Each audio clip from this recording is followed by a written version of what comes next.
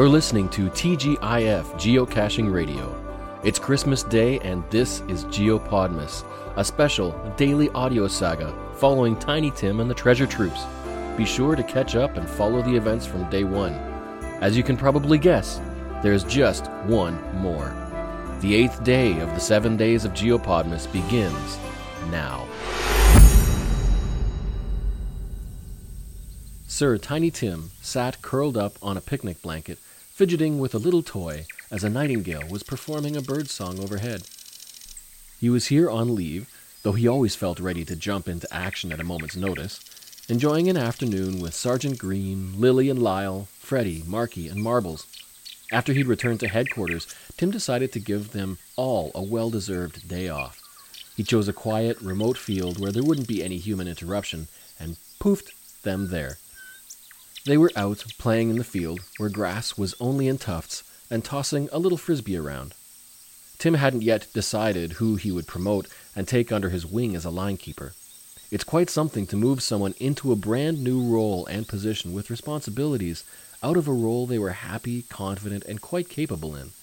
Sir Maximus had mentored Tim since he was a little puppy while he was still sniffing out those geocaches. He hadn't found a place in the organization. Maybe that was the key. Sir Tiny Tim laid his snout on the blanket and watched the troops frolicking out in the field. He was quite content. Then he felt a buzz in his hat, a little vibration. At the same time, the others stopped, each feeling a little vibration in their pockets. I should mention, Lily had worked more of her handy magic and designed a small mobile device that linked in to headquarters' geocache radar. Now they could always have a personal notification device that could point them towards the closest geocache. These are what began vibrating.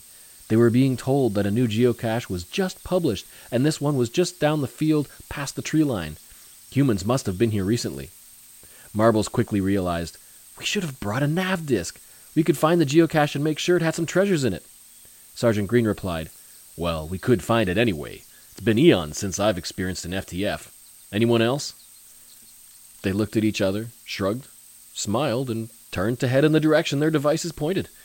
They didn't have any nav disk because they came with Sir Tiny Tim, not through a portal, but as if someone called it in, a gateway opened back just behind Tim.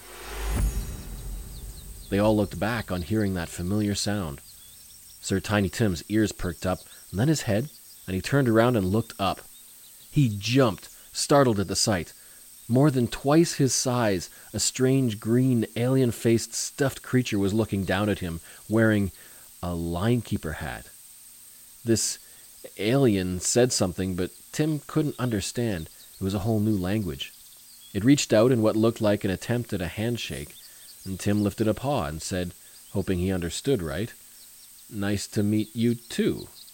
This creature held a nav disk, and looking back at the troops, he wound up and whipped it like a frisbee to them. Freddie jumped and caught it.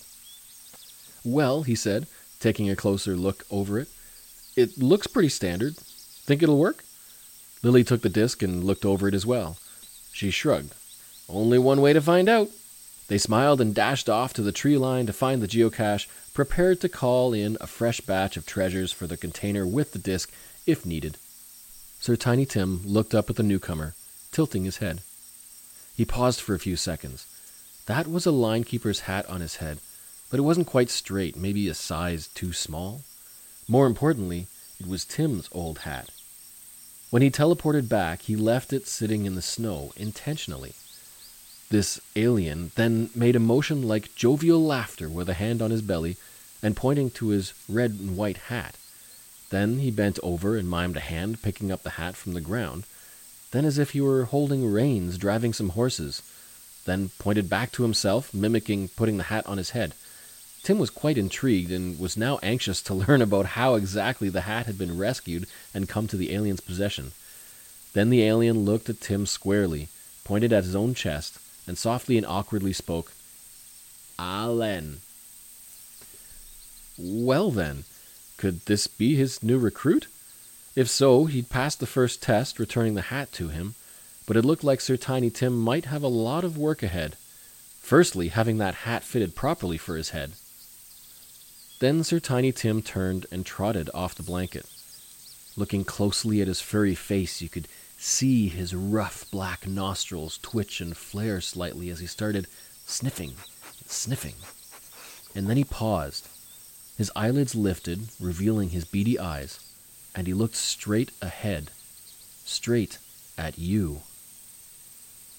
"Hello, human friend, listening," he whispered. "Nice to meet you. I know you can hear me through the gateway window. There always was one more, and you've come along with me this whole time. You know much, maybe too much, but I want to tell you this before you go. I hope that you and your friends and family have a wonderful Christmas, not following the treasures and things in this world, but your hearts, with love and compassion for each other, and may that warmth surround you and give you peace, with many smiles to power your line through life. Have a Merry Christmas, coming to you from the Cash Line." Then Sir Tiny Tim winked at you, and the gateway window began fading, its edges shrinking and foggy wisps seeming to form words that briefly read, "Happy caching and excellent adventuring," before dissipating in a swirl right now. Thank you for listening to Geopodmas on TGIF Geocaching Radio. If you enjoyed this glimpse into the adventures of the Cache Line, please comment or send an email to tgif@cachetheline.net, give a like or positive review, and be sure to subscribe to the TGIF Geocaching Radio podcast and Cache the Line on YouTube. Stay tuned for a new regular podcast episode coming up next. And a very special thanks to all of the patrons who support Cache the Line. Consider becoming a patron at patreon.com/cachetheline. Your support is appreciated. And on that note, this is Jeff signing off for Christmas. See you next time.